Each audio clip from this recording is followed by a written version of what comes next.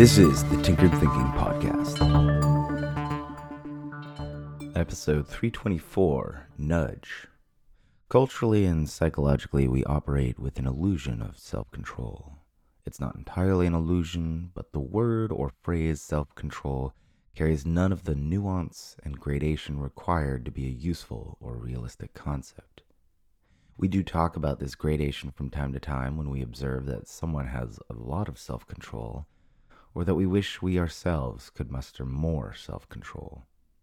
This is a somewhat healthier use of the concept, but it does not fully address what is occurring without total self-control.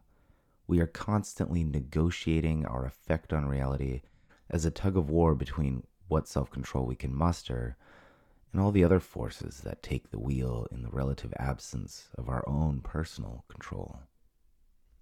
The majority of these forces are counter to our conscious wishes, and in many cases seem to be undoing the actions we undertake when we are exhibiting agency with self-control. The simplest example of this is mindlessly eating some dessert, knowing that we will go to the gym in the morning. Many people poorly rationalize that one cancels out the other. But regardless of equivalence, these behaviors are ultimately in opposition of one another.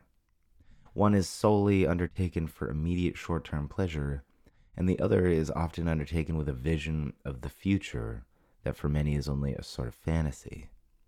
Even though it is possible, few people achieve full transformations, and it's for a simple reason.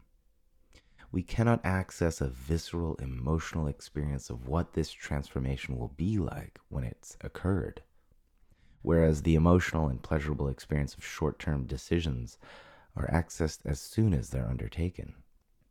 The first requires a heavy, consistent conceptual understanding of possibilities. One must constantly remind oneself of the goal which feels unrealistic, for the plain and obvious reason that there's never been a real experience of such a state. Essentially, it requires a kind of faith in a process that we do not yet feel will work, whereas most of our detrimental acts require the absence of this kind of thinking. Basic urges take over and form a kind of autopilot for self-destruction. These polar states can feel as extreme as some epic battle between good and evil, where victory can only be achieved with some massive and unrealistic mental effort of total domination over our less beneficial selves. This, however, is not necessarily the truth. We can slowly nudge our way to victory. In fact, this is the only reliable way we can make substantial long-term changes. We cannot wake up the next morning with a totally different program of behavior, but we can slowly form and nurture habits that will put us on a new autopilot aimed at a better life. That consistent mental effort is still needed, at least in the beginning while a habit is forming. But once the brain has reorganized its own physical structures to reflect this habit, the new behavior begins to gain its own momentum, carrying us along with it with less mindful effort in order for such a thing to be carried out. Meditation is a good example.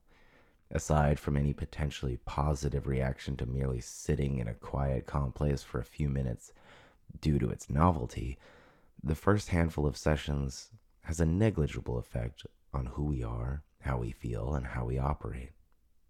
Brain scans show that it takes at least 3 to 4 months before changes in brain structure occur due to the practice. This is a somewhat steep entry fee. We put in a lot of time with little to show for our efforts.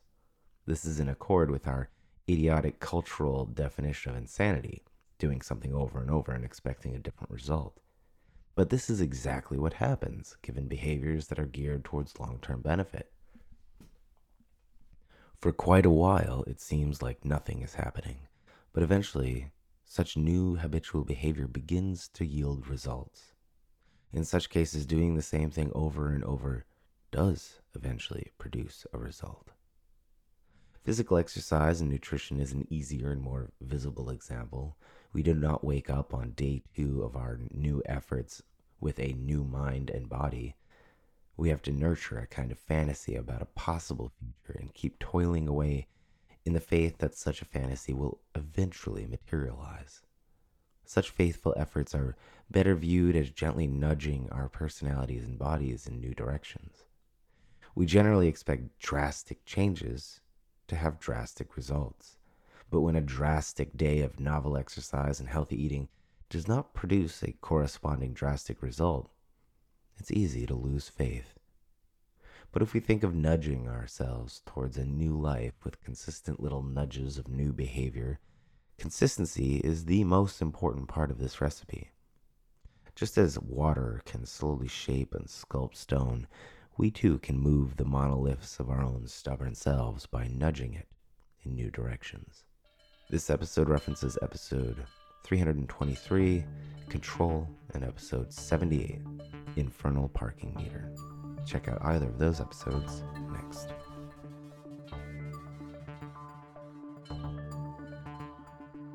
This is the Tinkered Thinking Podcast. Thank you so much for listening. If you find the Tinkered Thinking Podcast valuable, there are many ways you can support it. You can review it on iTunes, you can share it on social media with your friends, you can blog about it or discuss it on your own podcast, or you can support it directly, and you can do this on the support page at tinkeredthinking.com. Both one-time support and monthly subscription support options are available. Thank you for your support of the show. It's listeners like you that make all of this possible. Any feedback or questions are always welcome, so feel free to reach out. And until tomorrow, remember to be careful about the context.